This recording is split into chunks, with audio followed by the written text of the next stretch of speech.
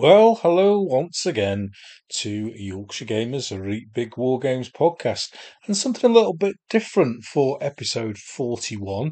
I am going to be interviewing a chap called Nick Schofield, and Nick has written a book on the British and Irish volunteers in the Papal States in the 1860s and 70s. So it's going to be great to chat with him about a subject that's of real interest to me. A little bit of a niche subject, so hopefully you are going to stick with us. Either you're a return listener, or maybe you're interested in this period of history and you've popped in for the first time to the Yorkshire Gamer podcast, in which case you are most welcome. And I hope you'll stay for some more episodes, or maybe go back and have a listen to some of the ones that we've done in the past. I'll speak a little bit in a moment about the format of this episode, but I just want to say thank you very much for the reception for the last two episodes that I've done since I came back after the break at Christmas with Martin Kelly and Steve Shan. Both episodes have absolutely flown in terms of downloads and lots of positive feedback. So thank you very much, everyone. I've started publishing on a Monday now, and I don't know whether that's made a difference or not. But thank you, everyone, for continuing to listen or coming along to listen for the first time. You are all very, very welcome. In personal news, I am going to be attending Salute this year, down in that there London, where they have gas and electricity and everything. And I shall. I've already seen the mayor, and he's quite happy for me to go. I've got my passport stamped. I've had some anti-avocado vaccinations that will. I'll make sure that I'm able to shake hands with people if they've got some. Residue of avocado on the hand, I'm not going to be affected, and I'll still be a lover of mushy peas when I get back up to North at the end of the day. So I'm looking forward to that. Looking forward to meeting lots of people. I will be wearing my blue Yorkshire Gamer t-shirt, so I'm quite easy to identify. And by all means, come along, have a chat, and it'd be lovely to meet a lot of people. I've already arranged to meet up with a few down there at Salute, so I am really looking forward to my day out in that there London. Really am. So on to this episode, and it's going to be different to the ones that we normally have. My guest is not a war gamer, although he did have a little bit of a dabble in the past. So the format's different. I don't have the quiz. There isn't any of uh, the sections on Desert Island War Game, that sort of stuff. So it's a slightly different format, which I want to introduce on a now and then basis occasionally when I want to speak to somebody like Nick, who isn't a wargamer primarily, and talk around a subject that's maybe historical or, tactics or something along those lines. It's going to be maybe one or two episodes a year that I think I'll probably do this. I've already got the other formats of the catch up and the Brews in the Vineyard, as well as the normal episodes. And I'm just stretching it out to make sure that Yorkshire Gamer podcast stays around for quite a long time, and with still over 50 guests ready to take the plunge. It's going to be 3 years at least. So there's lots of room for the podcast to continue in its current format. So I'm going to talk to Nick very quickly about his background, and then we're into the book and we're talking about the Papal States, the St. Patrick's Battalion, and the Papal Zouaves. Might not be your period of history, but I hope you stay along, because Nick is a really engaging chap and he knows his stuff about the Papal States, and I really enjoyed doing this episode. So sit back, get yourself a cup of tea, and without further ado, here's the interview.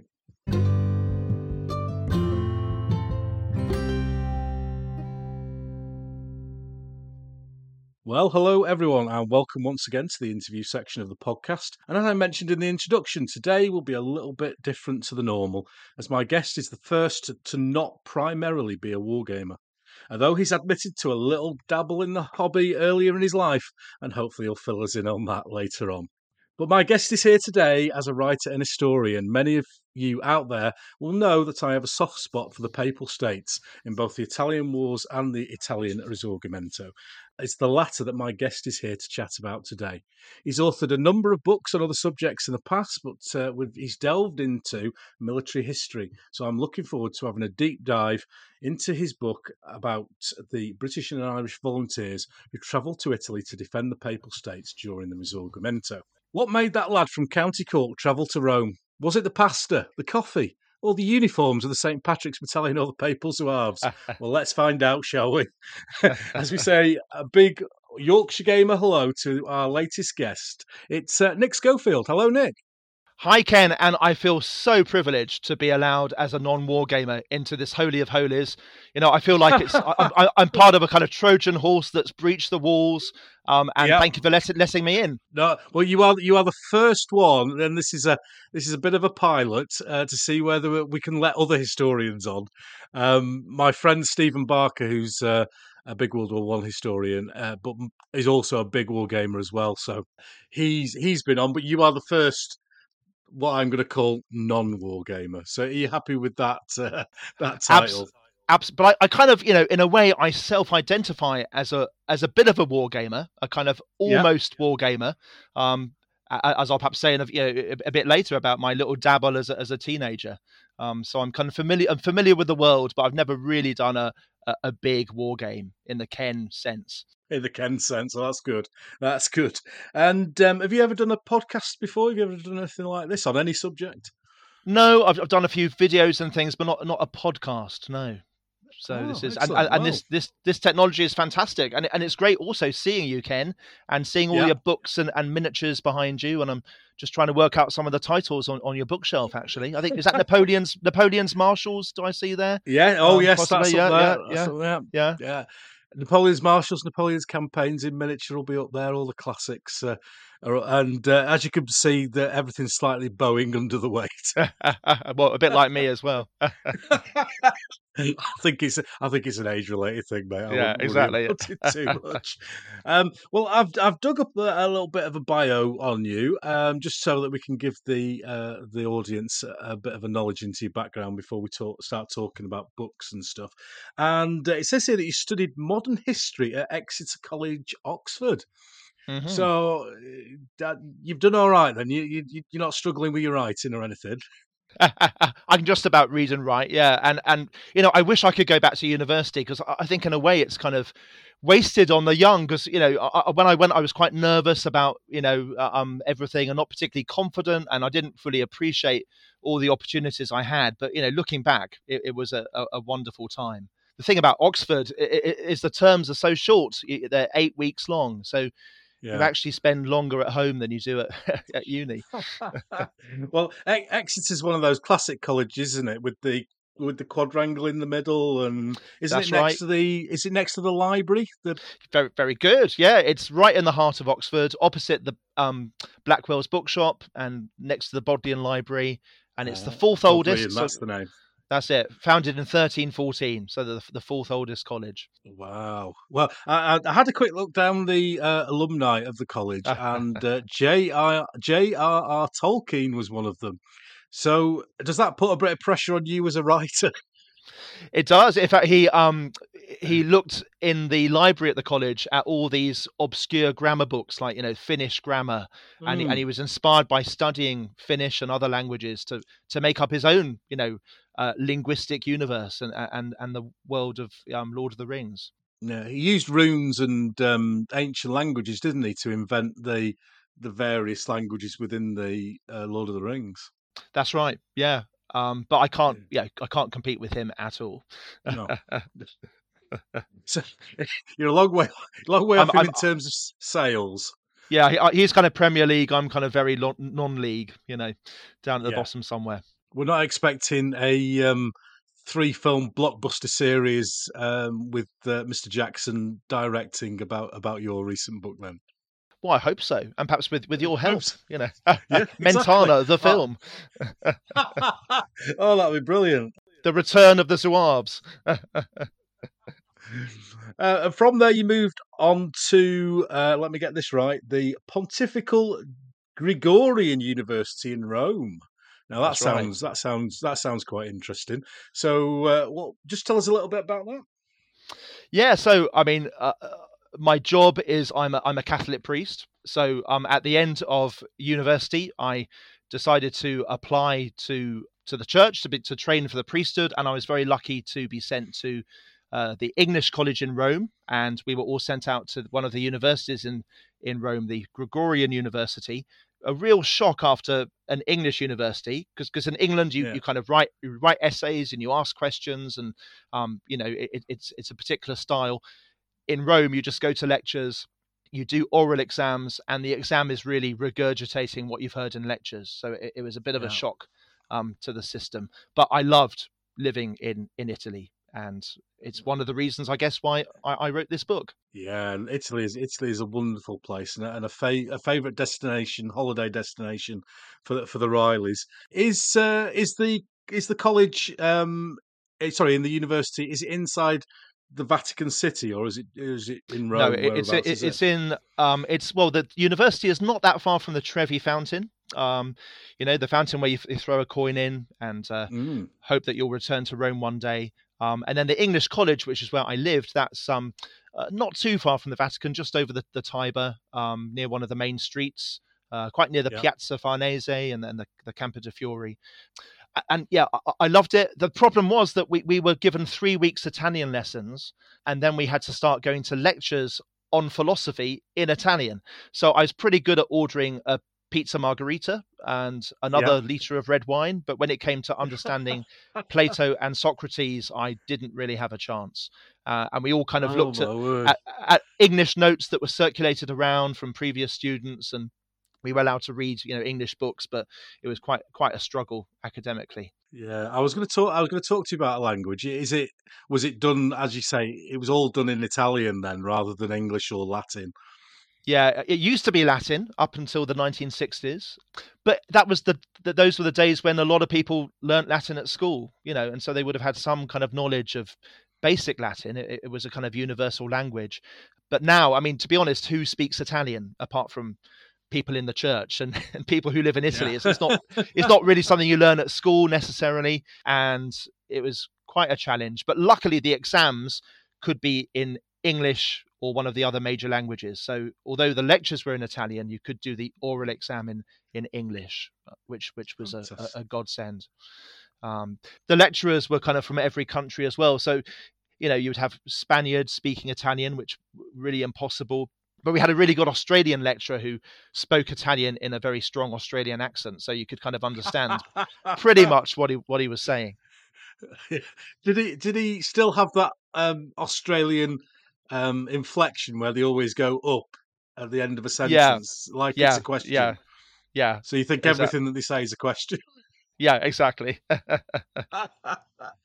Well, that's fantastic. I mean, what a place to live, what a place to study. How long did you stay there for? So I was there for 4 years. So that's Wow. 1997 to 2001. And yeah, some amazing moments and opportunity to travel around. It was in the days of lira as well, so before the euro, so things were still Wow. really cheap. And even though Yeah. we were on a very, very small student grant, we could afford to eat out probably twice or three times a week because it was so cheap. Things have changed now. What an amazing time. Obviously you passed because you have a day job now. I have a day job. Yeah, just about passed. They let me Just through. about passed. So what do you do during the day, Nick? Well, I wear a few different hats, but Mm, so I belong to the Diocese of Westminster. So mm, the church is divided into dioceses, and so our kind of mother church is Westminster Cathedral, which some people might mhm. know, with a famous choir, and it basically covers London north of the Thames and the county of Hertfordshire. And my parish, I'm a parish priest. I'm in a parish on the edge of London, Uxbridge. I Mm, guess best known to wargamers for the Earl of Uxbridge, who lost his leg at yes. Waterloo, and also known for our MP, whose name is Boris, which some people might have heard of. Ah. But it's on the edge of London, just north of Heathrow. It's kind of where London stops. But I'm Mm, also the archivist for the diocese, so I look after the kind of the documents and people wanting to research the history of the diocese. And I also do a bit of teaching in the training college for priests, the seminary. fantastic. Archivist, that's something that popped out for me. Is it? Uh, is it? It's quite hard to explain because it's not librarian, is it? It's different. So can you kind of describe what the role of an archivist is? Yeah, it's basically well, looking after and conserving and organizing historical manuscripts and artifacts, and then making them accessible to researchers. And it's really part of, I suppose, our organization's outreach as well. People Mm, wanting to do family history, perhaps they've never had anything to do with the church before, but they come and they do some research and hopefully have a good experience. But the archive is it's amazingly rich. It's not in terms of money, but in terms of manuscripts. It goes back to the 16th century. We've got 50 bound volumes of documents between 1500 and 1800, and some really amazing stuff in there. But I only go there one day a week. But it's yeah. Oh, so it's a nice day to because I've done a little bit of family history in the past, and the kind of the official records, is it like early 1800s they go back to, and then you start to then rely more on parish records and stuff like that.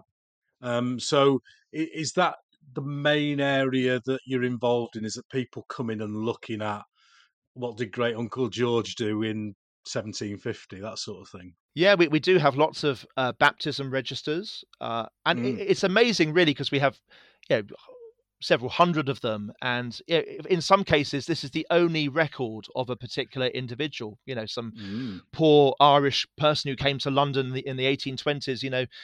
Perhaps they've left nothing behind apart from that one record, and they're probably forgotten by their families. So it's a real Mm. privilege, to handle this stuff. So we do help family historians. The problem is, Ken, they watch these documentaries on TV, and it Yeah. makes it look so easy. They think they're going to walk into the archive, and I'll be there with my white gloves, turning the page exactly to the record they're looking for. Yeah. And as we all know, there are lots of dead ends, and it takes years to find perhaps one particular bit of information. But we also deal with doctoral students and people researching their school or their parish, Mm. and academics, all Has there sorts. been a drive? Has there been a drive to digitize your records? Is that something that you've looked at? Yeah, it's obviously an expensive process, but we have Mm. worked with one of the online genealogy companies, and they've digitized a lot of our baptism records. So that Mm. makes it easier for the user, and makes it easier for us as well. That's a nice little introduction to your background. You've done quite a few other books, haven't you, before this one? And they have gripping titles like William Lockhart, First Fruits of the Oxford Movement. Yeah, I think I can see it on the shelf behind you, I think, Ken. Yeah, yeah. Signed copy, signed copy. Yeah, Saint John Southworth, the parish priest of Westminster. yeah. So obviously these were bought your fourth or fifth Ferrari, I take it. Well, I mean, perhaps a baguette or something. But Yeah. yeah, it's they're kind of really a labor of love, and Mm. it's partly because I'm archivist, and I have kind of access to all these records, and I suppose I see myself partly as a popularizer of obscure history. So Uh, these aren't particularly academic books full of footnotes. It's more trying to popularize and brings people's attention some amazing stories from the past. Can you look back in time and find a moment or an event that got you interested in writing, that gave you the enthusiasm to write and to communicate in the way that you do through these books? I can certainly remember the moment I got into history, which was Mm. at the age of 4. And I went to the Wow. dentist in Ealing in West London, and for some reason, there was a big picture of King Charles II in the waiting room. And even though this was the 1970s, I said to my mum, "Why does that man have long hair?" And I just loved the look, the kind of cavalier, Yeah. restoration look. And I just began asking questions and looking into kings and queens. So that's how I got into history. In terms of books, I mean, I was brought up in a house full of books, and I love reading, and I just wanted to kind of to write, and I discovered I could communicate fairly well by writing. Mm. So I kind of I got into it. We'll talk more about the book in the coming sections of the podcast. But one thing that I did notice, and I did a video review of the book. I think you saw it actually, I didn't you, saw Nick? that. Yeah. It's brilliant. Thank you so much. Yeah. Um, and kind of one of the things that got me about your book was your style of writing and the prologue to the book. You're setting a picture. It's like it's almost like a film script. You know, the notes that you would have.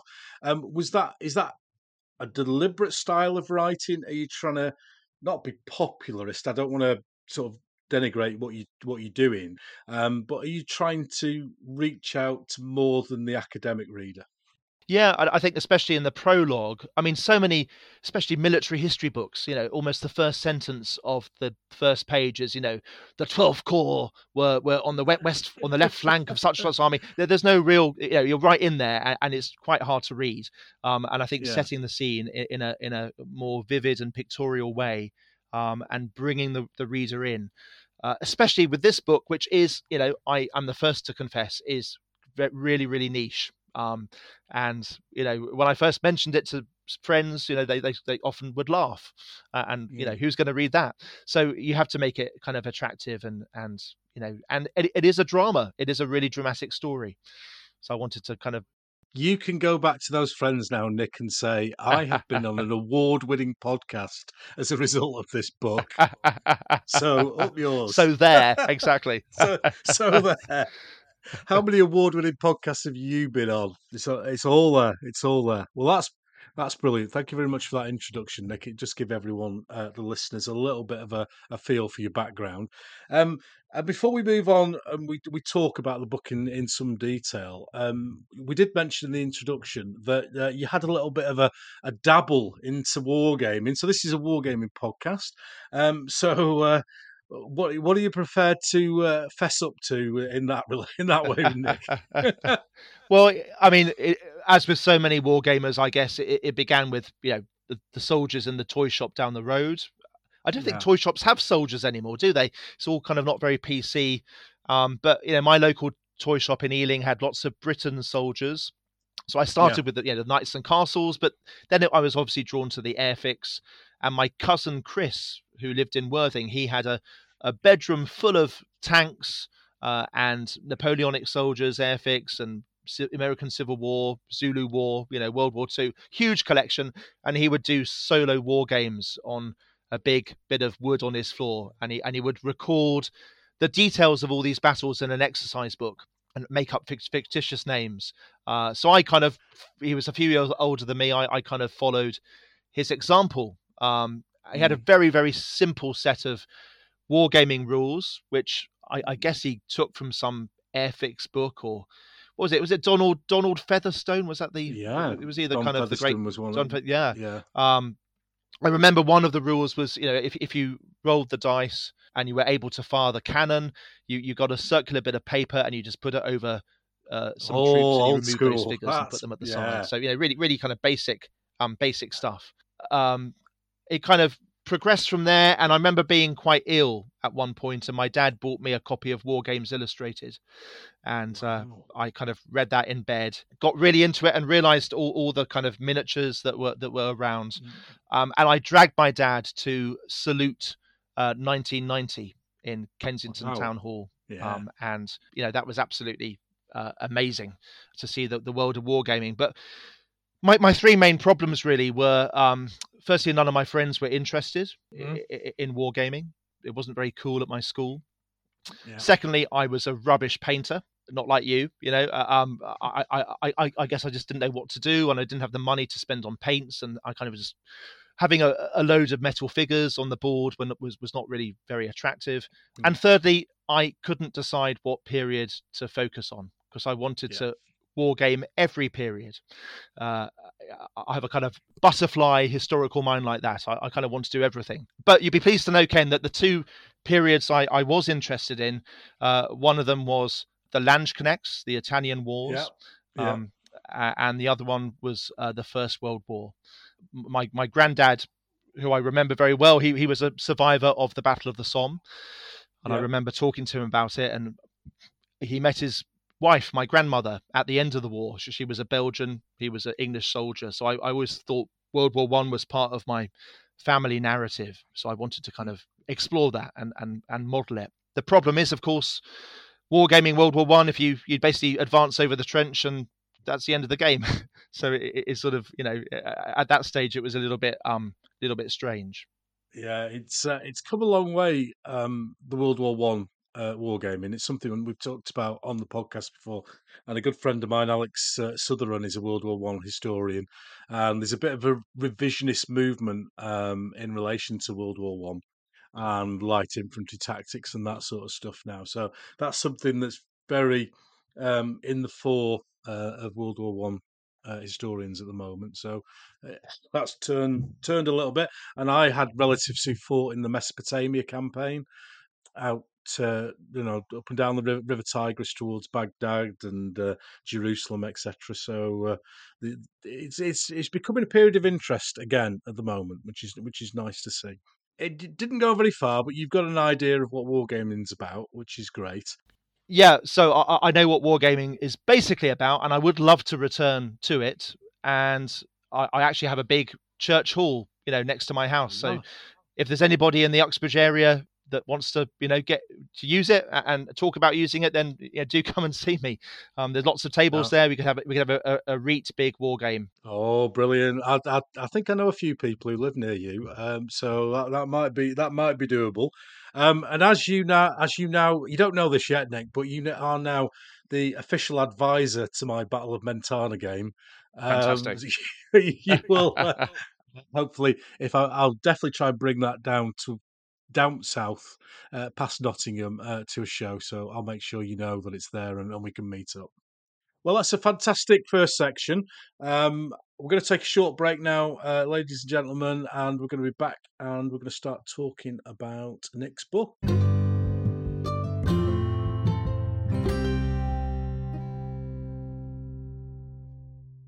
Well, that was a fantastic introduction with Nick there, and we got a little bit of a taste of his life and his wargaming experience. But we're here to talk about his book, and his book is called Victorian Crusaders, British and Irish Volunteers in the Papal Army, 1860 to 70.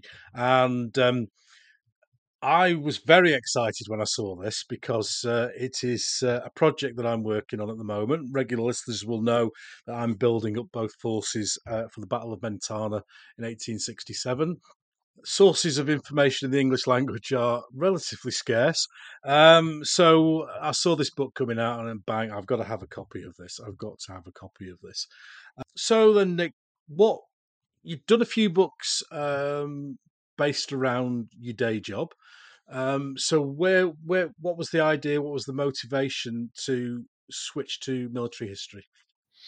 Well, it's really the kind of the marriage of two of my passions, church history, Mm, which is what I've done up until now, but also that interest in military history, which partly led to my dabble in wargaming as a teenager. And I first came across this subject when I was living in Rome. And at the mm, back of the chapel of the English College, there's a cylindrical monument to Julian Watts Russell, who was one of two members of the Zouaves, English members of the Zouaves, to be killed in action. And I just remember reading about him and kind of seeing a picture of a Zouave and seeing their very glamorous and slightly mm. ridiculous uniform, baggy trousers and not really what you perhaps expect in Italy in the 1860s. And I just kind of wanted to know more, and I put it at the back of my mind. It was something I wanted to look into more, and I kind of assumed that there wasn't really much archival material or documentation. Perhaps it might be an article or Mm, something, but I didn't really think initially of a book. And then Osprey produced their Men at Arms book about the wars of the Italian unification, and the second yeah. volume covered the Papal States, and that kind of reminded me about that idea I had, and I thought, well, perhaps I could look a bit more into it.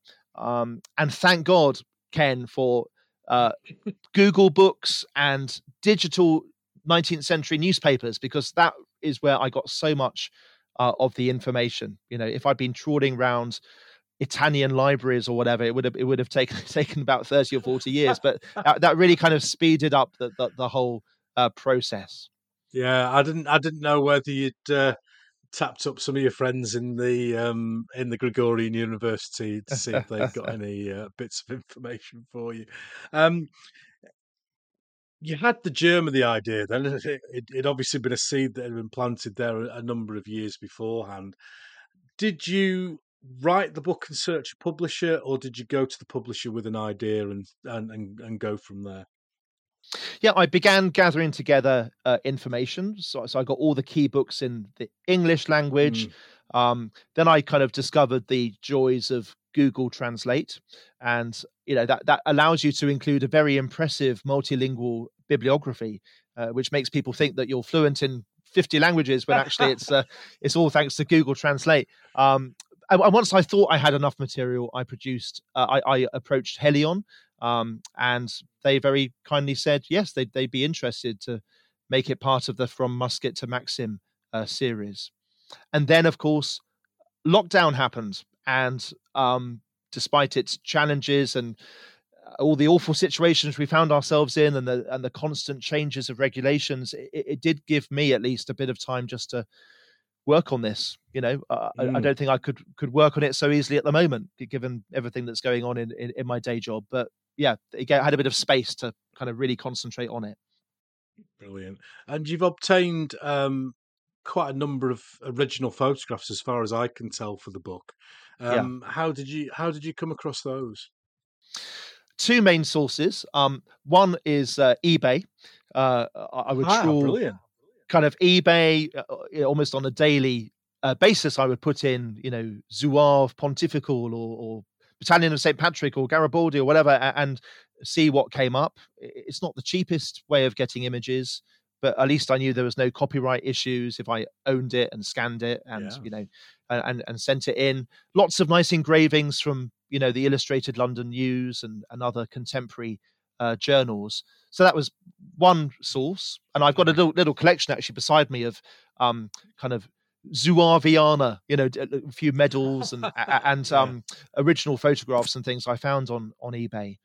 But the second source, which was amazing, really, was Ancestry and Find My Past, and similar Okay. Yeah. genealogical sites, because I would type in the names of various well-known Zouaves that I had discovered, English ones, and in some cases I tracked down their descendants. Most of them didn't know anything about the fact that their great great great grandfather was a Zouave. In fact, they probably thought I was some nutter, um, kind of stalking them and using these Yeah. bizarre words. But one or two of them were very aware of their family story, and one or two of them had amazing photos, which they very kindly shared with me. And one in particular was a lady who lived in Australia, and she was a descendant of the Collingridge brothers, one of whom Mm. was actually killed in action in 1867. And she had an amazing photo album of original photos that had never been published before. So I was really lucky in tracking those down. Yeah, because it's a outside of our immediate sphere of conversation. It's that change in history, isn't it, where we're starting to go from um, art and engraving as a method of recording images to photographs. And you're able to. What I found very interesting about the book is I'm actually looking at this guy, not somebody's interpretation of them. So it's quite an exciting period of history for that reason as well. And although when you look at those photos, it really seems like another age, a completely different era. Many of these veterans only died in the 1920s and 30s. So it's actually, you know, people still alive would have met, um, you know, those who fought in these campaigns in the 1860s. Yeah, it's an amazing when you think about things in that way that there are people alive today who've spoken to Papal Zouaves. Yeah, it's like my It's a dad. very nice thing. My dad, who was 50 years older than me, but he said he met a man who remembered his grandfather who had fought at Trafalgar. So that's amazing, isn't it? Quite so. He must have met this guy in the sort of 1950s. He must have already been an old man, and he remembered as a child his granddad who had been at Trafalgar with Nelson. So the past Yeah. is not that far away. No, that's. I mean, I've spoken to people on the podcast before who've met like Douglas Bader when they were a child Uh, on an RAF yeah, base, and Johnny Frost from Arnhem, and that yeah, as yeah. through people. It's just I this is the reason why I love history. Is those connections, those personal connections. That's lovely to hear that background. So we'll move on to the book itself now, Nick, and this this isn't a doctoral viva or anything like that. But I'm going to ask you some. I'm going to ask you some questions Of on course, of stuff. course. So hopefully you've got a good memory. Hopefully you've got a good memory. So myself included, up until fairly recently, and I would consider myself a reasonable student of history. Um, because we're quite UK centric, and we don't tend to look at history outside of the UK, or if there isn't any UK involvement, we tend to go, I'm not interested in that. So today we think of Italy as a country. We're aware of the Vatican City and the Pope, etc. But in 1860, 1850s, things were very different, weren't they, Nick? So um, just tell us, or just give us a brief précis of what Italy was like at that time. It wasn't even Italy, was it? And how the various states fitted in with each other at that moment in time. Yeah, so as you say, Italy really up until the mid 19th century was just a geographical expression, I suppose, a bit like the way we talk about Scandinavia today. But it was actually made up of many different states. So you had the Kingdom of the Two Sicilies in the south. You had the Papal States stretched across the center of Italy. You had the Kingdom of Piedmont, Sardinia in the northwest corner, which was in many ways the kind of key player in our story. And then a number of kind of smaller units, the Kingdom of Lombardy and Venezia, which was under Austrian domination, duchies in Tuscany and Modena, and Mm, of course little San Marino, which somehow survived yeah, everything. kept his head down. And it's funny because when you look at a map of Europe, I mean the borders of Italy are in some ways the most obvious, aren't they? They're very clearly Yeah. defined. But Italy was a really divided peninsula, even just on the geographical level. You know, the mountains going down the middle. Often the easiest way to travel from one part to another was by river or by sea. Lots of different dialects spoken around the place. In fact, it was estimated that I think about 2.5% of the Italian population in 1860 spoke what we would call a modern Italian. You know, there were so many Mm, other dialects going on, but there was also that sense of Italianness, and there was a call in some quarters for unity. I think in many ways, though, it was more about getting rid of foreign domination, getting rid of the Austrians, especially, rather than necessarily having one country called Italy. mm. It's an extremely complicated period of history, and I think it would be impossible to summarize in a couple of minutes. Um, but I think this is something that is a common thread throughout Italian history, up until the point of unification. If you look at my other favourite period, the Italian Wars, and Machiavelli, and it's so hard to keep track of who's on whose side during the Italian Wars. So many people who will listen to this will be familiar with the Borgias and Julius II, the warrior pope. And at that time, the Papal States was a reasonable military force, wasn't it? It was mostly through money and influence. But how are you able to say how the Papal States had developed from that period up to where we're looking at now, the 1860s?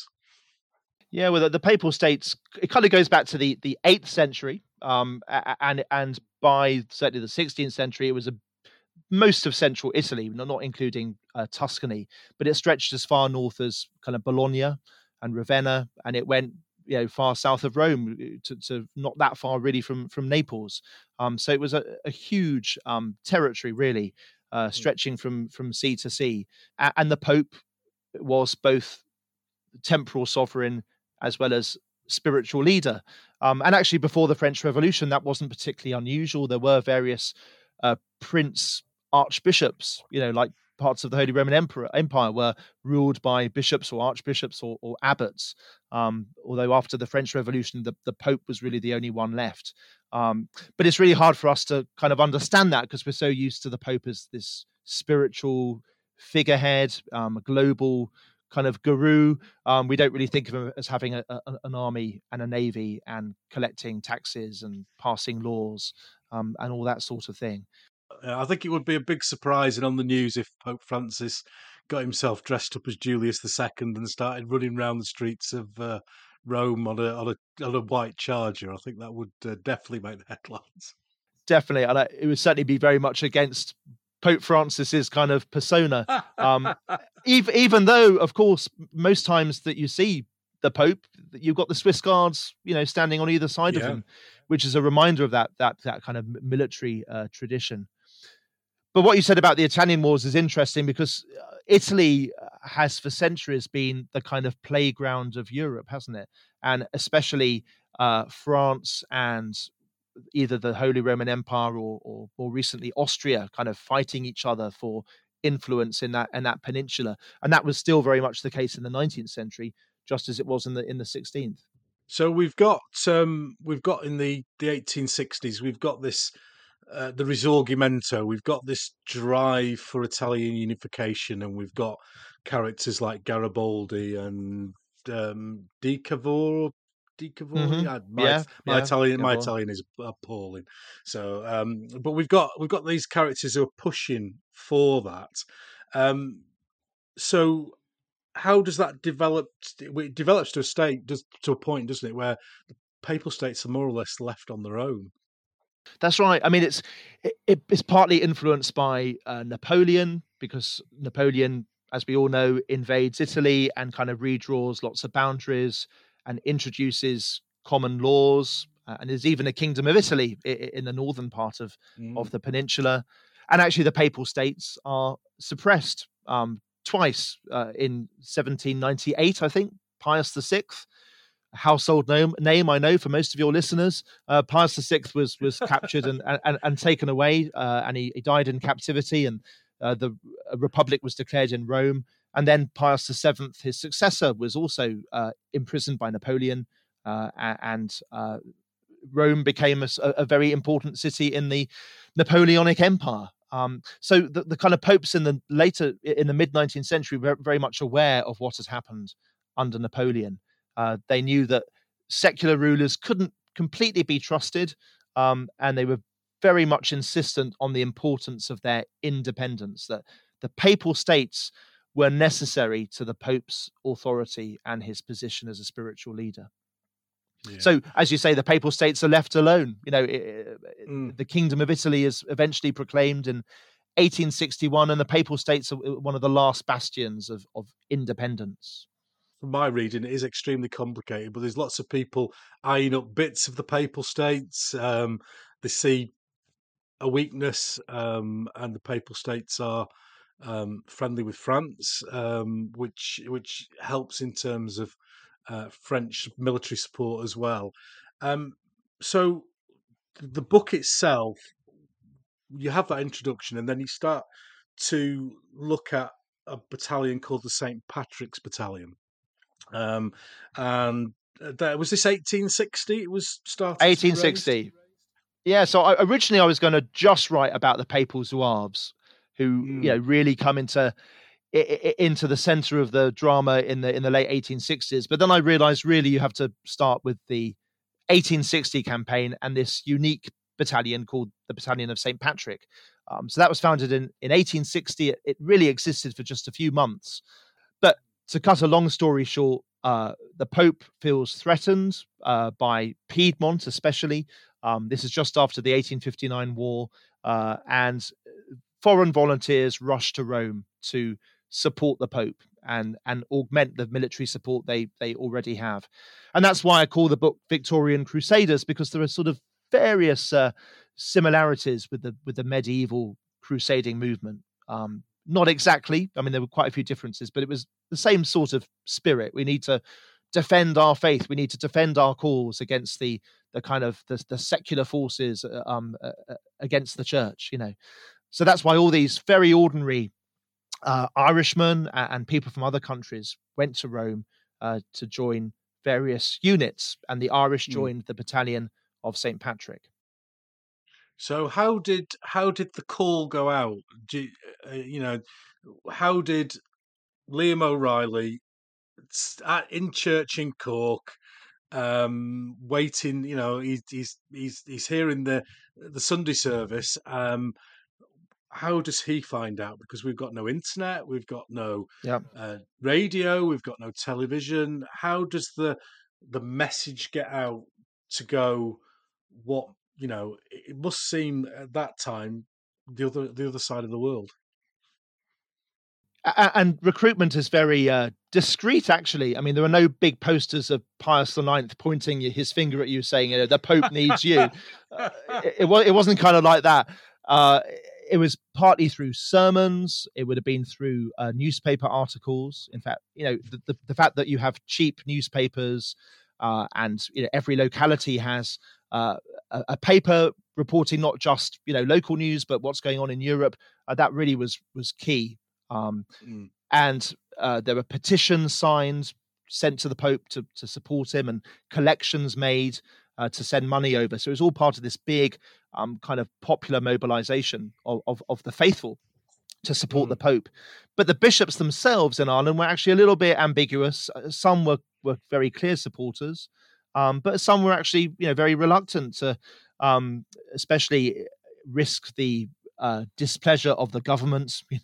Is not really what the British government wants to hear, that people are going off to Rome to join the Pope's army. And there was lots of anti-Catholic feeling as well, and this sort of thing was only going to feed it.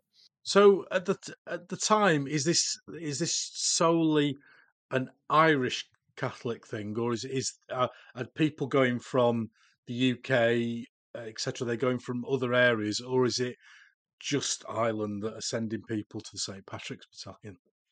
Yeah, it's really the Irish kind of moment. Not many from England, one or two, because obviously a lot of Catholics in England are Irish, so the boundaries are a bit blurred sometimes. But it's very much an Irish effort, and England's sort of a little bit more reluctant. I guess one of the reasons for that is that the Risorgimento was hugely popular in England.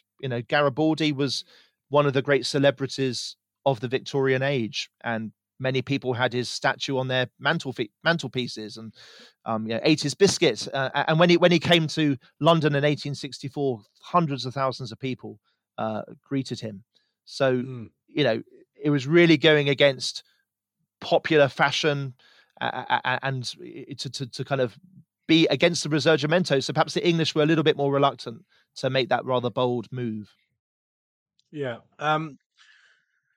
We'll talk in a little bit more detail about motivation when we talk about the Papal Zouaves, but I just wanted to cover it a little bit here as well, in that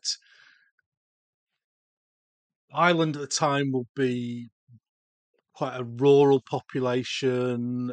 Farming will be one of the main methods of income. So to send little Liam, 18-year-old big burly lad who would help massively with harvest and stuff like that, away to Rome to fight is a big it's a big commitment, both financially and in terms of productivity.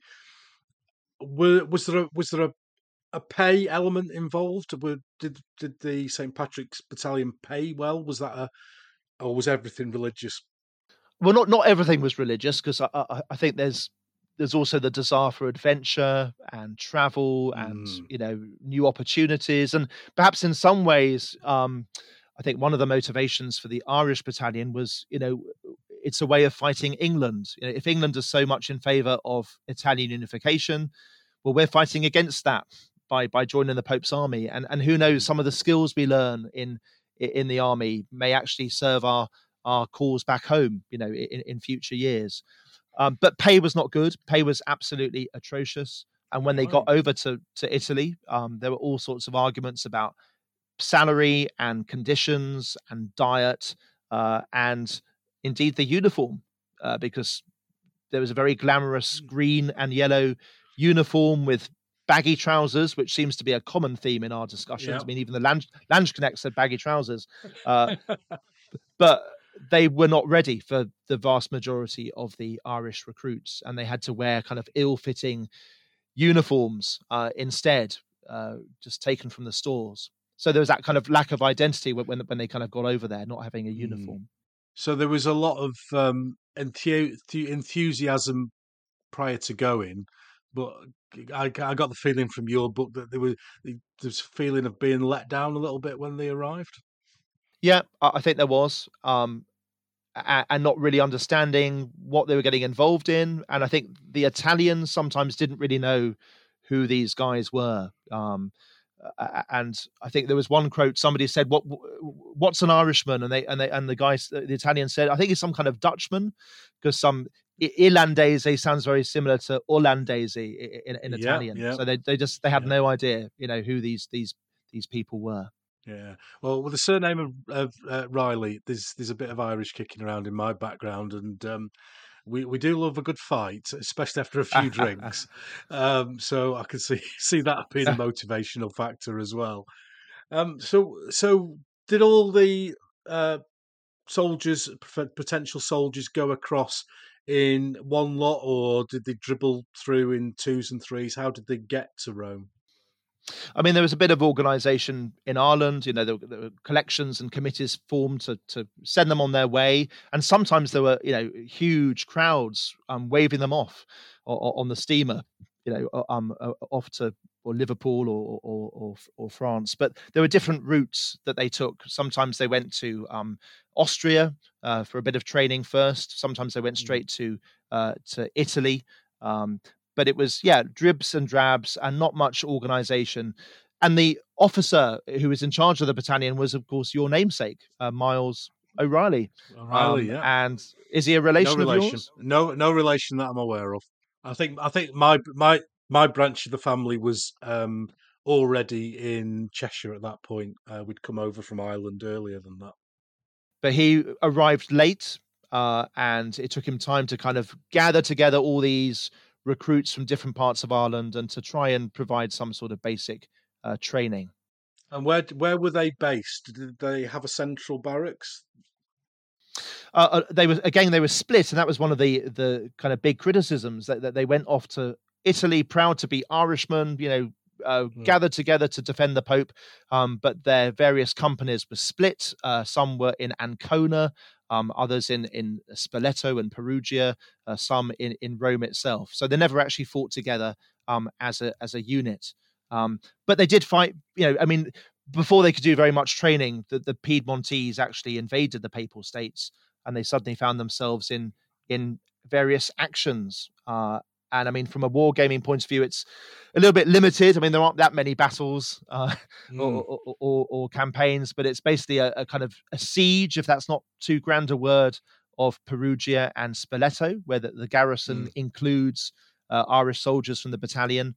And then there's a big battle at Castelfidardo, and then there's a slightly bigger siege in Ancona, which was one of the main papal ports. mm. I'm glad you said Castle Fadado because I wouldn't know. I've been miles off with my pronunciation of that. Um, but as you say, they never fought as a unit, did they? They were split, No, no. put out in little companies here and there.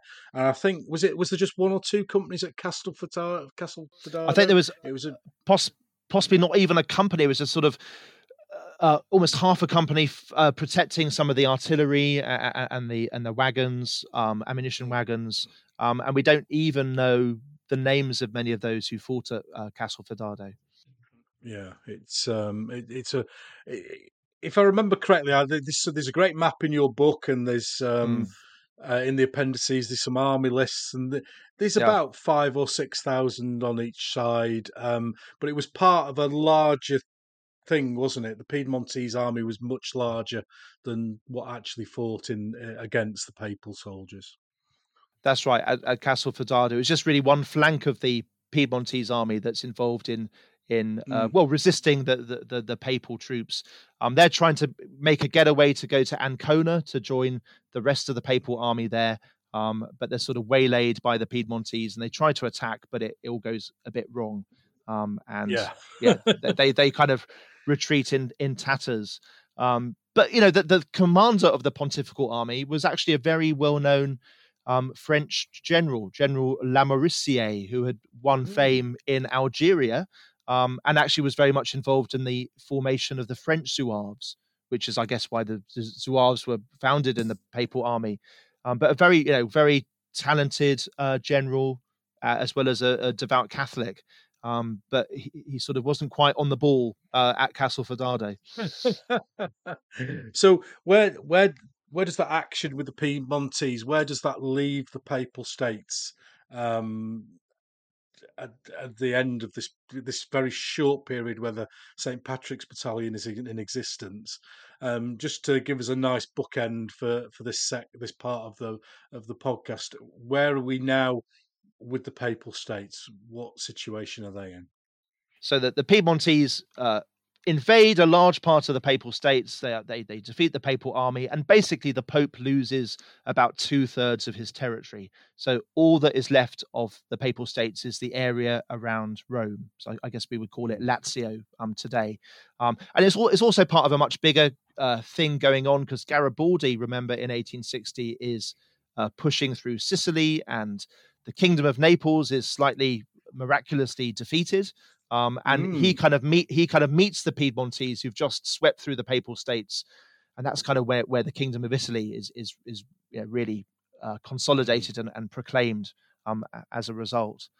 And it's worth mentioning, actually, Ken, that there were quite a few Englishmen fighting with Garibaldi in Yeah. 1860. So you got the Irish fighting with the Pope, and you got various units fighting with Garibaldi. Although officially they Mm. were described as excursionists with a Ah. particular interest Ah. in the volcanic activity of Mount Etna in Sicily, because it was against the law technically to join the foreign Yes, army, the for the foreign. I can't remember what it's called. The Foreign the Foreign Army Enlistment Act or Act. Yeah, Enlistment Act. That's it. Yeah, yeah, which is still around today and is still yeah, a, a question concern in a number of yeah. places today. And Garibaldi's a very. There's no time for us to go into Garibaldi during this podcast. He's a very interesting character, and reading his history has opened my eyes to a lot of things. And I didn't realise things like the red shirt of Nottingham Forest is all down to Garibaldi and his visit to the UK. And he was kind of a media superstar of the day, wasn't he? Everywhere he went. And a kind of a complete one-off. Whatever you think of him, there's not many people like Garibaldi in history. A kind of guerrilla, freelance freedom fighter who switches sides. I mean, as we'll perhaps discuss later, he actually fights alongside some of the former papal Zouaves in the Franco-Prussian War. So having Yeah. been against each other for so long, they're actually fighting on the same side after the defeat of Napoleon III. And he popularizes red as the color of revolution, because that's what he wore in Latin America during his campaigns there. So, yeah, a really remarkable figure, and not really interested in power himself. He just wanted No. to fight for the cause. He always seemed to retreat to a little farmhouse with very On little. the island, yeah. Yeah, and having anybody who reads anything about Garibaldi, and if you haven't, I would suggest that you do just for interest. If you're not into the period, read a biography of Garibaldi, and I guarantee you, within 4 chapters, you will be saying, "How the hell is this guy still alive?" And then you realise that he's still in South America and he's not even come across to Italy and been involved in 4 or Yeah, 5 different yeah. wars over in Italy. So an Hmm. amazing guy. We've got an update on where we are historically, and then the St Patrick's Battalion kind of drifts away, doesn't it? It's disbanded, and so what? How did that happen? What was? The end of the campaign, the Papal army is in disarray. Most of the Irish guys go home. There is a small remnant that stays on in Rome, and they call themselves the Company of St. Patrick. And that Mhm. lingers on until about 1862, 63.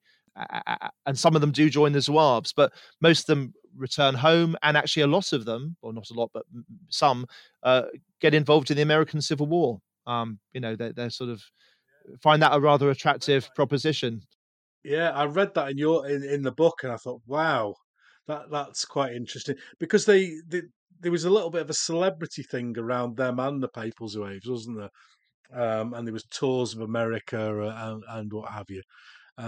So I suppose you know, if your trade was a soldier in 1860, then America's a decent place to go, isn't it, for to ply Yeah, your and I trade? guess a lot of Irishmen would have siblings or cousins who are in America anyway, so they kind of it's part of the Yeah, Irish diaspora. Uh, and one of my favourite former members of the battalion was Miles Keogh, who ended up fighting at Little Bighorn with General Custer. yes, He yeah. was massacred, of course, but his horse, I think, was the only survivor of that battle. And Sitting Bull, the chief, he found the Castelfidardo medal on Miles Keogh's body, and he began wearing it himself as a kind of lucky talisman. Wow, what a story! What a story! That's amazing. Um, just before we end on the St Patrick's Battalion, you mentioned the uniform, and this is one of the things that got me deeply into this period by accident because I'd seen the uniform. And it's one of those units that, like the Polish winged hussars, that many wargamers want to own but never really have a reason for having them. So for those of you who don't know, the uniform is depicted as being quite a bright green with lots of yellow piping. We've got the baggy trousers, we've got the Zouave piping on the trousers themselves and on the jacket. And then they have these wonderful uh, sort of puffed up sleeves that are also piped yellow. And it does look absolutely amazing. And I have painted completely inaccurately an entire unit of them, just like that. Um, are you aware of any examples of this uniform still in existence?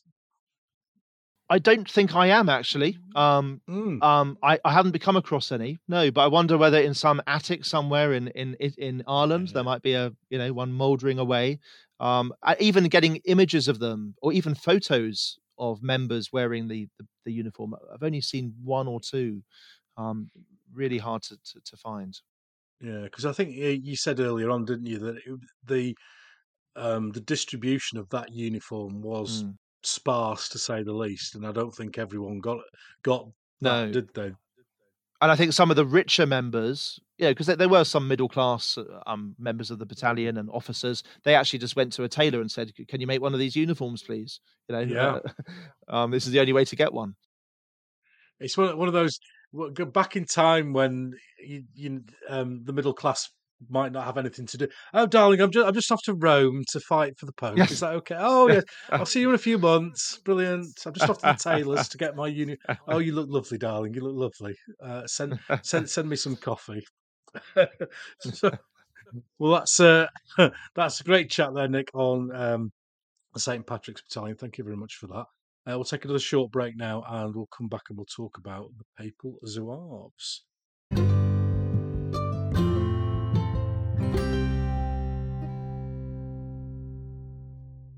Okay, we are now going to have a chat about the Pontifical Zouaves, Zouaves, however you want to pronounce it. And by now, you'll know that Yorkshire Gamer isn't a source of pronunciation for any language, including English. Well, I think So, Zouave is the Yorkshire way of saying it, isn't it? is it Yeah. excellent? Yeah, Yeah, exactly. I need to find out if there was any pontifical Zouaves from Yorkshire, don't I?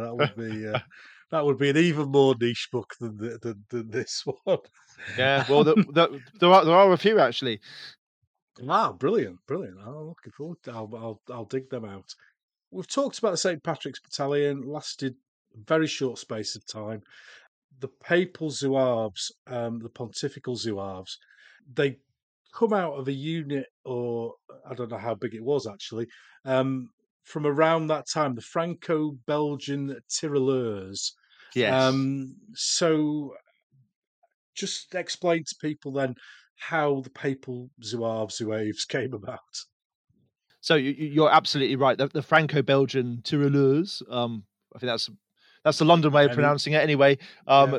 that was also one of the units formed in 1860, and Hmm, it was made up of French and Belgians and a large number of very wealthy, kind of aristocratic Catholics from those countries, and they had a prominent role in the Battle of Castelfidardo. But after the defeat of 1860, the Papal army is in tatters, and Monsignor Merode, who was a priest in charge of the kind of Papal army from a kind of admin's point of view, he was instrumental in forming this new unit, the Pontifical Zouaves, and the commander of the Papal army, General Lamoricier, he had been involved with the French Zouaves. That's where the Zouaves came hmm, from. They were originally Algerian warriors, well known for their military skill and their courage. And when the French colonized Algeria, they kind of rather liked this idea of the Zouave, and it became a unit in the French army. And it gradually became a unit which was comprised entirely of Frenchmen wearing kind of these exotic uniforms. And they were one of the kind of glamorous military units of the mid 19th century. Every army wants to have a unit of Zouaves. And as you know, I'm sure during the American Civil War, there are lots of hmm. units of Zouaves. In fact, one journalist wrote, "It's raining Zouaves." There were so many of them in America, and there were Zouaves in Poland, and I think in Latin America, and in the Papal States. And it kind of eyebrows were raised that they were formed in 1861, the Pontifical Zouaves, but various eyebrows in the Vatican were raised because here are Catholics wearing kind of Arab uniforms, so it's kind of all a bit Yeah. kind of counterintuitive. In Yeah. fact, somebody said somewhere, you've got the kind of Turks wearing European military uniforms during the Crimean War, and you got Mm, Europeans wearing kind of Arab uniforms. It's kind of yeah. interchange of styles. It was very much the fashion at the time, though, wasn't it? Hmm. It's like we had flares and stack Yes. heels in the 70s, um, 1970s. That is, in the 1870s, it was the Zouave uniform. Um, so that starts in 1861, and is that the start of a rebuilding of the Papal Army? Yeah, because we forget that the Papal army in the last 10 years of its existence was really quite became quite modern and up to date. And Mm, the thinking was, well, if the Pope is a sovereign, if he wants to stand alongside all the other European leaders, he needs a modern army. And one of my mm, favorite facts in the book, which I got from another scholar, is that the Papal army was the third army in Europe to get basically a machine gun, a rapid firing gun. I think that you had wow. the French and the English, and then the Papal States had a very primitive version. Only one of them, never really used in anger, but they were foresighted enough to get one. And even the Papal Navy, That will be enough for me to get it on the War Games table, Nick. You've yeah, set me up there. absolutely. And I forget the name, but it's in the book somewhere. Mitrailleurs.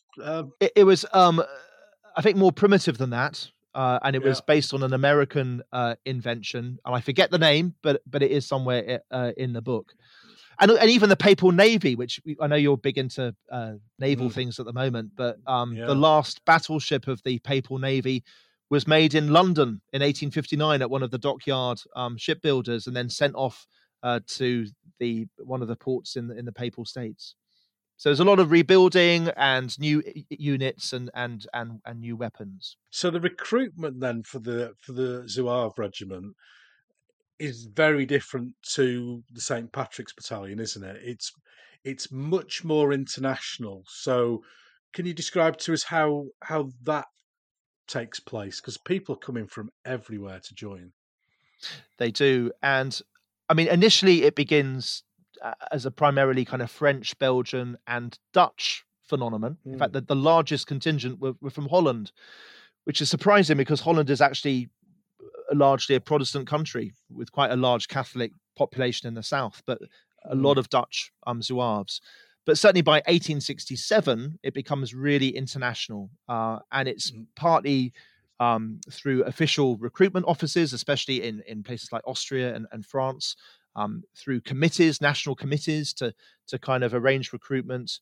But in England and Ireland, it's still a little bit discreet because we don't want to rock too many boats. We don't mm. want to lead to any anti-Catholic kind of riots. But I mean, I just love the fact that in various parishes around England in the late 1860s, collections were made to buy breech loaders for the Pope.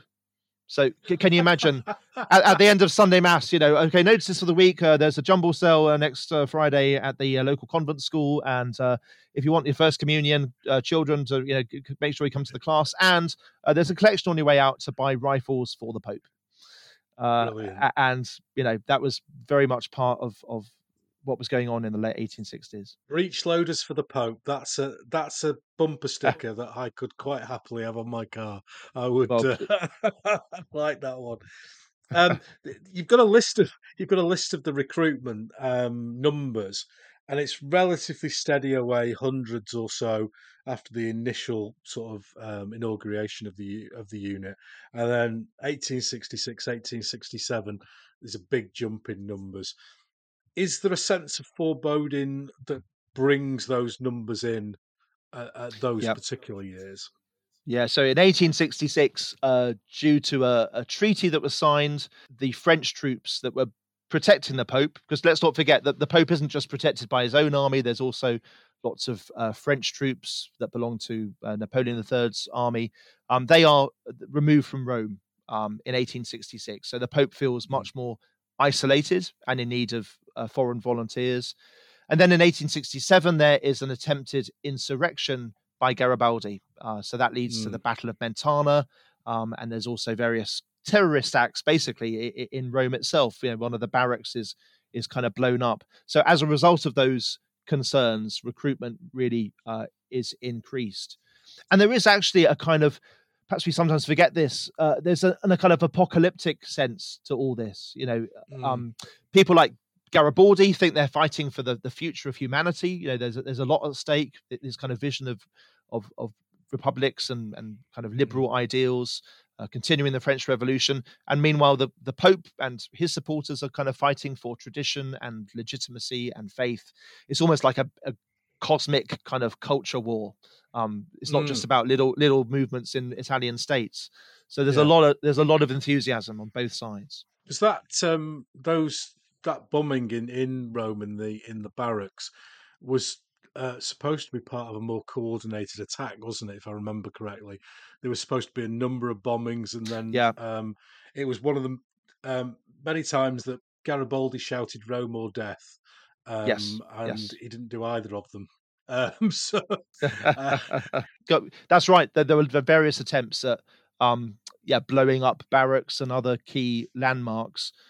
And actually that leads to some of the Irish Zouaves being sent home because there's a fear that some of these Irish Zouaves are secretly Fenian. They belong to this kind of oh, independence movement yeah, who yeah. also blew things up in England. And the Pope kind of thought, hang Mm, on, this is a bit of a not a very good mm. development. Let's out of safety send some of them home. The regiment itself at this time is quite healthy in terms of numbers, isn't it? It's I think it did it get to 4 battalions at one point. It Yes, kept yeah, towards the growing, end. yeah, towards the end. And there's a book that prior to yours was my main source of information, and that's 2 years with the Pontifical Mm, Zouaves, yes, which was written by somebody who was in the Zouaves. yeah.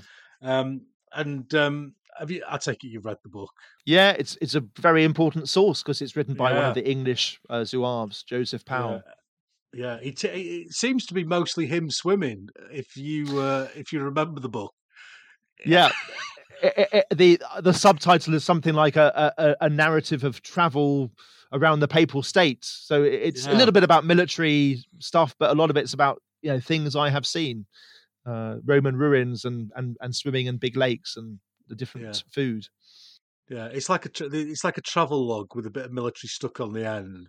Yeah, exactly. And I think if I remember correctly, the description of Mentana is the official release that was done at the time, Time. Yes. rather because Yeah. he wasn't there, was he?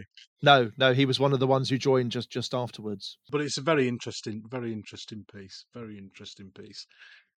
So we've got all our uniforms. We've got uh, our very famous as well, very famous unit throughout the world, aren't they? They're well known.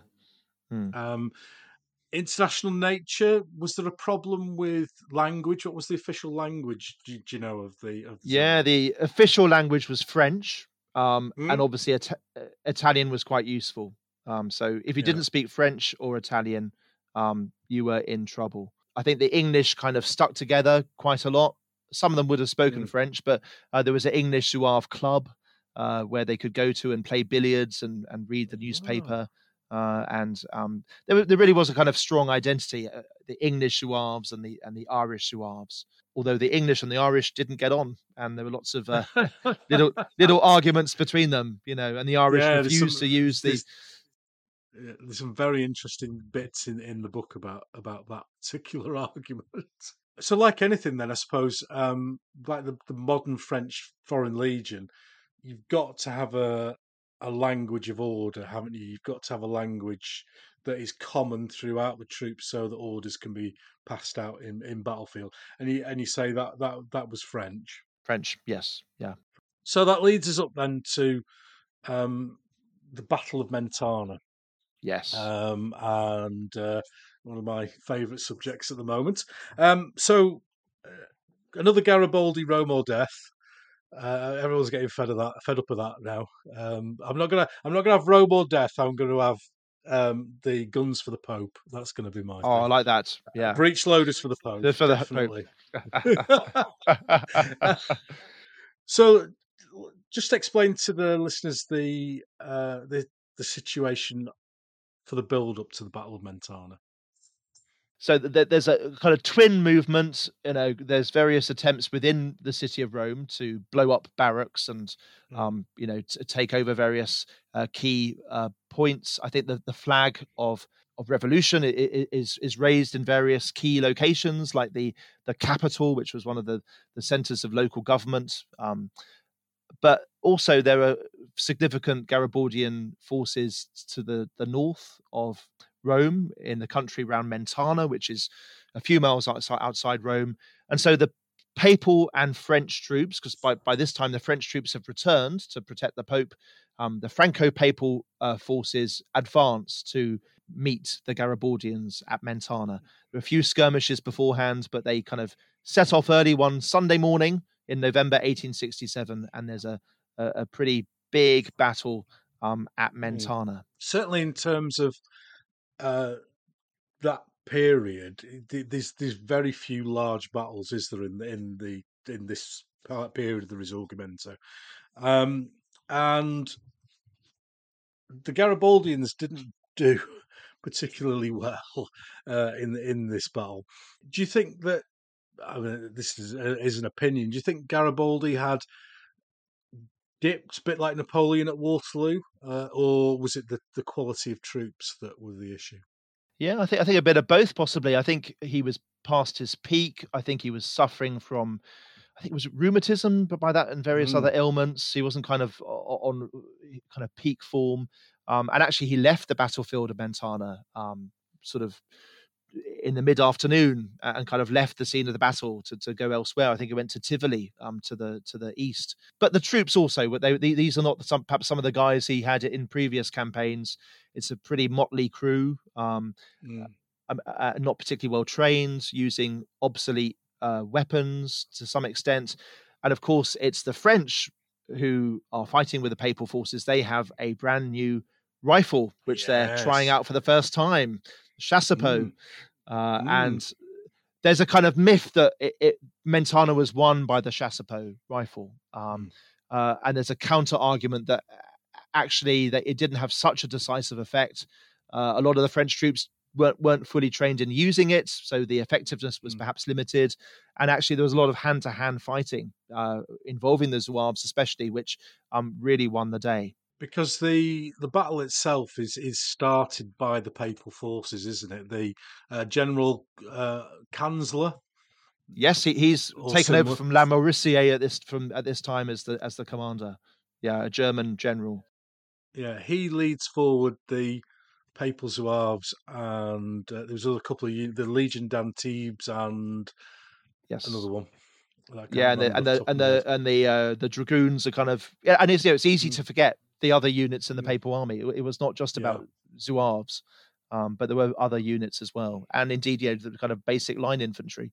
So, and the French aren't involved for quite some time, are they? No, they They're only held come. back. They're kind of a kind of reserve force, and there is a suggestion that kind of Napoleon III doesn't want them too involved. They're kind of there if necessary, but Mm, they're there as a reserve to intervene if they have to, because Napoleon III is such a complex and conflicted character.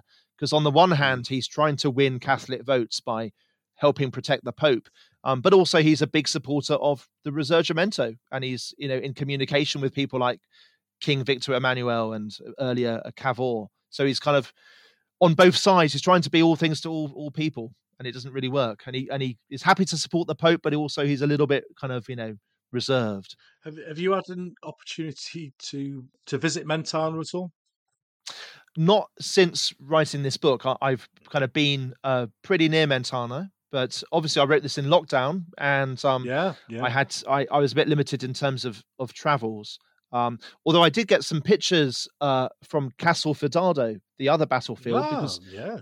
amazingly, two of my parishioners come from families who are from Castle Fidaldo, and I was just chatting Amazing. to them about various stuff, and they kind of said, "Oh yes, my grandmother lives there," and I thought, Castle Fidaldo, wow, can I be in touch with your cousins and can they take some photos for me?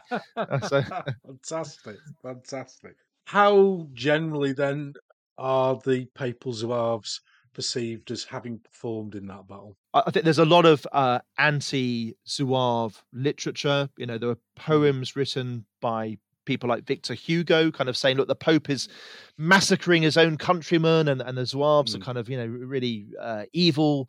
But for Catholics, they're seen as great heroes, and especially those who are killed in action, including our own Julian Watts Russell, who was from England, uh, a convert family.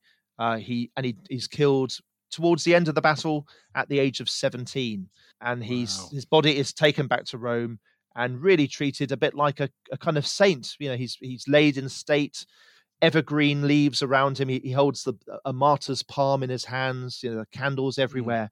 He's almost regarded as a kind of martyr for the cause. Yeah, it's a fascinating battle and a fascinating build up to the battle. And there's a lovely map of the battle in your book, and also a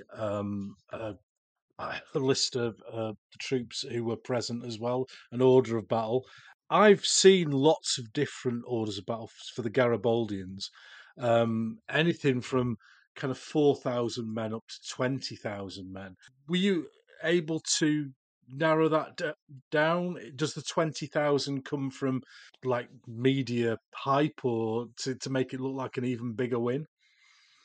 Yeah, I mean, numbers are notoriously difficult, aren't they, for battles, Mm, especially of this period? And I think the Catholic writers wanted to exaggerate the size of the Garibaldian threat.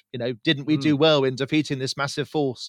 Whilst perhaps those in favour of Garibaldi, well, either they wanted to stress the number of casualties, or they wanted to say, why did the Pope, why was he so aggressive in kind of mm, killing a fairly small force? But the order of battle I included, I think, was from an Italian book that I found, and I just, I kind of acknowledged it, and I thought, well, that's, can't find any better information really than that. That must have, some truth behind it. But Garibaldi, I mean, is really elusive, isn't he? To find out much about the military side of Garibaldi. I mean, there's not really many books in English, at least, about the forces of Garibaldi and what weapons did he use and what were the units, and it's quite difficult to find out. Yeah, I think a lot of that will be down or is down to the fact that Garibaldi, as an individual, was never a state. So Mm, he mm, never had like the systems of, like the Papal States with, there'll yeah. be somebody in the Papal States going, how much are you spending on weapons? I want to know Hmm. where the money's going. How much for gunpowder? Hang on a minute, hang on a Yeah. minute. So Yeah. you have Yeah. all this um, record keeping and accountants and stuff behind the army, and it's within Hmm. a state context. Whereas Garibaldi's just some bloke who goes, right, come on lads, this way, Yes. over here. Yes. Pick a red shirt up when you leave home, and then we'll all fit in. So I think that maybe the reason why. I think that's really true. Yeah. So it's a victory for the Papal and French troops, and Garibaldi's push on Rome ends. So just describe the history just after the battle, and how does it develop from there? So Mentana is kind of Garibaldi's swan song when it comes to Italian unification. He has no further military involvement in the Mm, unification of Italy, and his focus kind of moves to France in 1870. Meanwhile, the Papal States is extended in its life by 3+ years. The numbers of Zouave recruits rapidly increases. There's a real kind of enthusiasm, and an expectation that this is going to happen again. There's going to be another Mentana, so we need to go over to Rome and defend him. But nothing really happens for a few years, and it all kind of suddenly crashes to the ground in 1870, really largely due to the mm. Franco-Prussian War. Do you want to kind of cover that now, or do you want to, because that's Yeah, the kind no, of the that final yeah, that's chapter? fine. Because we've got that. We're at that point now, aren't we, where the French are concentrating on the Franco-Prussian War, and their military might is going to save their own country at the end of the day, and the Papal States are left a little bit vulnerable, to say the least. And it all kind of comes to a head, doesn't it, in September 1870? Yeah, which is kind of often forgotten. We all assume that Rome is the capital of Italy, but Rome is taken by force by the Italian army in September 1870. And as usual, it kind of uses very diplomatic language. That the Italians are trying to protect the Pope and get rid of any kind of foreign influence. In fact, there is quite a bit of criticism of the fact that the Pope, who is Italian, is using foreign bayonets to kind of support him. There's Mm, many people who think it should be Italian bayonets, not foreign bayonets. So they're kind of pretending that the Italian army is coming to protect the Pope. But of course, it is no agreement is reached between them, and they enter the city uh, aggressively. Sometimes it's referred to as the siege of Rome. Certainly, the mm, the ancient walls are bombarded. A breach is made on the 20th of September in the morning, and the Italian troops, the Bersaglieri, rush through, and the papal army surrenders. The Pope kind of mm. says, "Look, make a point of this defense, but we don't want a bloodbath." So as soon as the walls are breached and the Italians come in, then I'm afraid, lads, you're going to have to lay down your arms, because we're not actually a military. Um, Military power is not the key thing here. Is that then the beginnings of the Vatican City as we know it Not today? immediately, no, because the Vatican City only dates from 1929, when an Mm, agreement is made with the Italian government. So for several decades, there's this kind of rather grey area. The Vatican will be seen as papal property. The papacy has certain diplomatic rights. That it's not that he's not just a subject of mm, of the King of Italy, but the Pope regards himself as a prisoner of the Vatican, and he doesn't move away from the Vatican's site until some mm. agreement is made. So there's this kind of very dark period, and the Pope even refuses, he prohibits any Catholics from engaging with the Italian state. obviously not all of them obey, but technically you're not supposed to be involved in Italian politics as a Catholic because the Italians took away Rome, aggressively. Interesting, very, very interesting. And Garibaldi at this time, in 1870, he after screaming Rome or death for ages, he's actually not there when the walls are breached. That's right. And when Napoleon III is defeated by the Germans, and then the French Republic continue that fight, the second stage of the Franco-Prussian War, Garibaldi joins the French Republican forces, and so do many of the former Papal Zouaves, the French Zouaves. They join a new unit called the Volunteers of the West, and they fight on the same side as Garibaldi against the Germans. So it's kind of, I don't think they had much to do with each other, but it is a really quirky little kind of after story, isn't it? Yeah, it's an amazing twist in history that they ended up on the same side. One thing that has fascinated me throughout my interest in history is the motivation of people going to fight. And when, for example, in World War II, the threat of Nazism, the direct threat to the UK, you know, virtually everyone, right, I'm off. I'm going down to the recruitment hall. Yet with this, we've talked a little bit about it earlier on. It's not that straightforward, is it? It's not an immediate threat to your livelihood and your home. So you've got a really interesting chapter where British and Irish recruits, chapter 12, where you talk about some of the individual people involved. We've got pictures of them as well, which is absolutely amazing. Um, and he talked quite a lot about motivation. So, what was your feeling as you were researching this and going through the individual characters?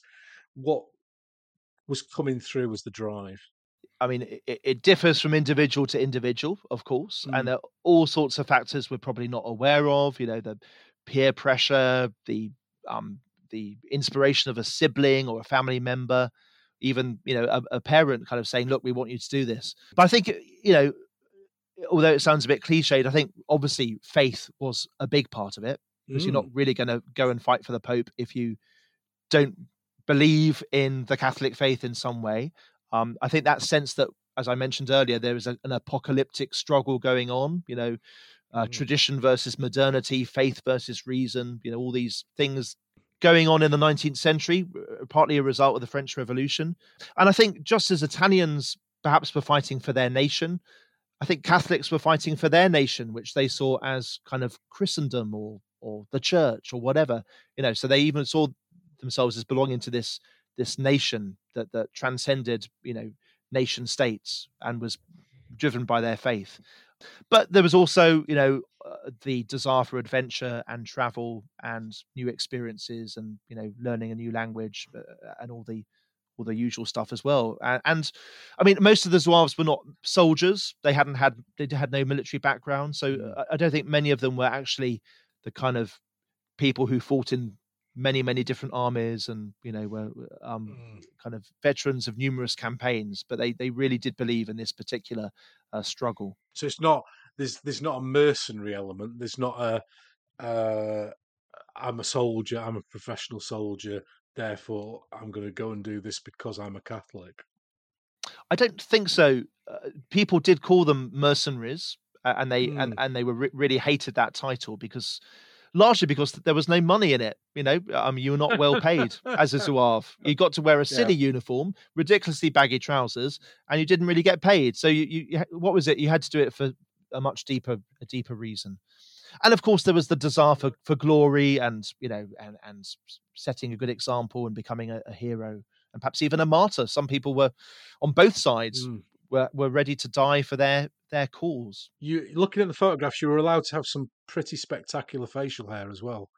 Um, Yes, and that was deliberate because a lot of the Zouaves were quite young. I mean, look, let's be honest, it's a kind of young man's cause. I don't think mm, either of us probably would have left our livelihoods to, to be involved in this necessarily, but they actually grew whiskers just so they looked a bit older.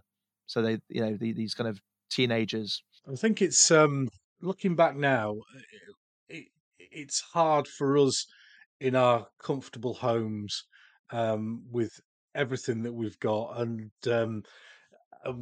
television and all that sort of stuff to imagine doing this. It's uh, it's an interesting that thing that you said about adventure, going for an adventure. We can now go mountain biking down the forest, or Mm. um, leisure is a big part of our daily lives. Whereas in the 1870s, surviving and feeding your family was what the day was all about. So I can imagine for many of these young men who went, it was a big adventure. Yeah, yeah, absolutely, and a way to travel. I mean, having said that, a lot of them were middle class. So the Yeah. Zouaves, especially, they had some money, and perhaps they would have had Mm. some access to hobbies. I mean, one of the Zouaves became a cricketer for, I think, Somerset and Middlesex. So he was, very, and the Zouaves had a cricket team in Rome, and they used to play um, the other kind of expat Englishmen. So there was Oh, certain leisure activities they had access to. But yeah, it was one big adventure going to Rome. when it was all over, and people came back, there does seem to be a sense of celebrity from the book. People are, they're having the photographs taken in the Zouave uniform, which is, we're in the early days of photography, so not everyone's having a snap. Um, in your research, did that come across as, as something that happened to these people when they came back? They were certainly very proud of their experience, Mm, and often after their name, they would put the letters ZP, right, Zouave yeah, Pontifical. yeah. And on some of their gravestones, I've seen one or two in England, they very proudly say Pontifical Zouave under their name. So as if it was one of the highlights of their life. But there's not really much of a veteran kind of organization. They don't do parades or anything. There's not much of a homecoming. I think also they're probably seen as a bit of an embarrassment by some Catholics. The Pope has lost Rome, and certainly after a decade or so, people's uh, kind of priorities shift, and Mm. the fact that people were fighting for the Pope's army, now that the Pope is a purely spiritual leader, perhaps it's seen as something to be downplayed a bit. Mm. But the sense I get from reading the book is that they had an immense sense of pride for what Yes, they yeah, did, and yeah, they definitely. wore their medals with pride. And it's a fantastic book. It is a really, really interesting book. Not just if you're interested in the period, but also if you are, interested as I am in motivation for fighting, etc. Um, you've got some great appendices. You've got names of all the people who went. How long did it take Yeah. to put that together? Well, there was a wonderful book which is online, thank God, a Mm. French volume which just lists all the papal Zouaves, a matriculation list published Wow. about 100 years ago. So I just went through that, tried to find all the English Zouaves. And sadly, I also had I had one for Scottish and Irish Zouaves as well, but there wasn't. I had a very strict word limit for the book, so I wasn't able to include all those. When I was given the word limit, I think it was 100,000 words. I kind of thought, how am I going to do that? But then I had to sort of cut quite a lot at the end. Yeah, it's a bit like these podcasts where we say an hour and then it just keeps going. It's always that way. It's Yeah, always that exactly. way. But Ken, can you tell us a little bit about your interest in Mentana, because and how you got into all of this, because it is such a Yeah, kind of niche subject, really, isn't it? yeah, of course. I wouldn't class myself as religious, but I am very interested in the history of religion. So I will go to churches as a historical visit rather than as a spiritual place to visit. So there's always been an interest in that. I think from early on, at school we always had uh, religious services, and maybe I didn't get involved in the spiritual side of thing, but I certainly went. oh, this has been around a while. This is really, really interesting, and I'm interested. I'm very interested in how the church brings solace to people, and the work that they do with poor, etc., and stuff like that. It's all very, very interested, and certainly in the UK and Italy, you can't go very far from history before the church is involved, from whatever denomination. What Denomination, yeah, denomination? yeah. Thank you, Nick. I needed an expert for that word. Certain words you can't get. So I love Italy. I've been to Italy many, many times, and going around Italian churches is just a joy. I have been fortunate enough to go visit Vatican City on a number of occasions, and regardless of your religious beliefs, St. Peter's is just Mm, it is just unbelievable. mm, And I mm, remember walking down through the church to where St. Peter is, but the sunlight was coming through the window, and mhm, it was like reflecting. There was like a shaft of light coming down onto the area mm, where the tomb is, and whatever religion you are, that's going to move you. It was just mm, one of those things. So I really, really love that. I'm already interested in the Italian wars, so the Borgias, Julius II, the warrior pope. So I've got that interest in the Papal States already. And then this podcast was the problem because at the end of the show, like we're doing now, I always get my guests to ask me a question.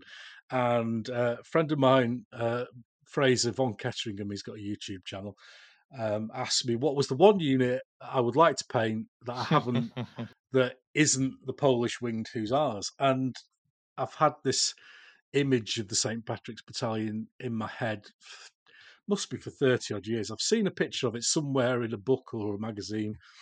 And I said that.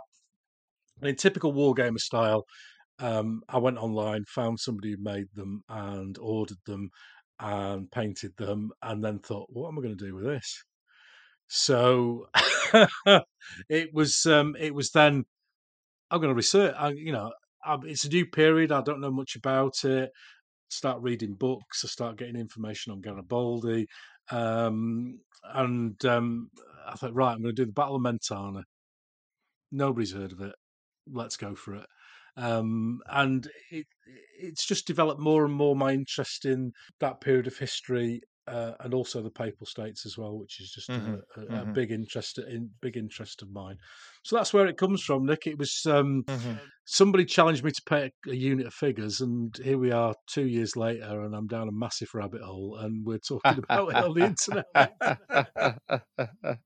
Well, I really want to see your Mentana game if it ever comes somewhere close to Yeah, Uxbridge. It'd be yeah, fantastic to see it. it'd be great to have you along, and see you in person.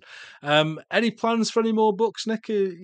Yeah, I mean, I always love researching. I mean, it's the kind of way I relax is to do a bit of research and writing. I've got a few ideas in terms of military subjects. I mean, the three or four ideas I had, and I don't really know if I've got time to be honest. Mm, One, the obvious one would be to do a sequel, which is Garibaldi, to look at yeah, perhaps the 1860 campaign and try and piece together that a little bit and look at the Garibaldian forces. I was also quite intrigued by the French invasion of Mexico, which was a few yeah, years, in the mid 1860s, and the little known British involvement, because originally it was a combined French, British, and Spanish operation. So possibly something about the early stages of that. And the other idea was I'm giving a talk to the local history society in a few months about the rifle volunteers of Uxbridge and the Uxbridge Yeomanry and some of the kind of ah, amateur military units in this part of Middlesex. Perhaps something could come out of that as well. I don't know, but I kind of a bit time short at the moment for. It's a lot of work doing books, and I really love it. But you do need lots of spare evenings. But the wonderful thing is just how prolific military publishing is, and mm, it is relatively easy to publish something if you have an idea and you want to put the work in. And thank God for publishers like Helion who are yeah. produce so many titles every year. Well, it's been lovely having you on the show, Nick. Thank you very much for your time this afternoon. My Victorian pleasure. Crusaders by Nicholas Schofield, from Hellion. Highly recommended by me, not just for the period, but also for the read. It is a really good book. Thanks once again, Nick. If you'd like to say good night Thank to you. everyone. Good night, everyone. A pleasure being with you. Lovely. Good night, everyone.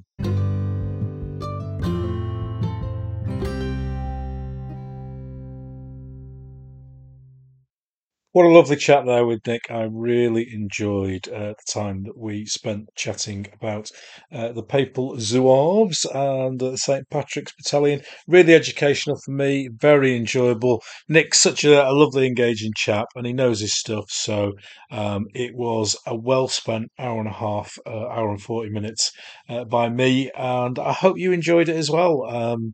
It's the joy of doing these podcasts is I get to speak to people I want to speak to, and I'm not forced into any interviews through sponsorship or the requirement or need to get a big name onto the show to get the numbers up, or go down and get somebody from Bolt Action or 40K, or you know these other areas have lots and lots of podcasts. So I'm here to do the Yorkshire Gamer thing. So, and I'm glad so many of you come along and listen to it with me. I am going to keep the name of my next guest under wraps.